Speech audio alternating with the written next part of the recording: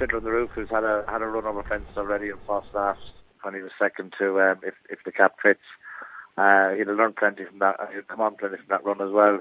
Any bit of rain that falls in Exeter between now and post time today will be much appreciated. So look, he seems in very good form. I schooled him again last week and he jumped very well. So interesting race. Obviously a tough opponent in Sporting John, who's been very impressive in a couple of wins last season over hurdles in Exeter as well. He's got good course form.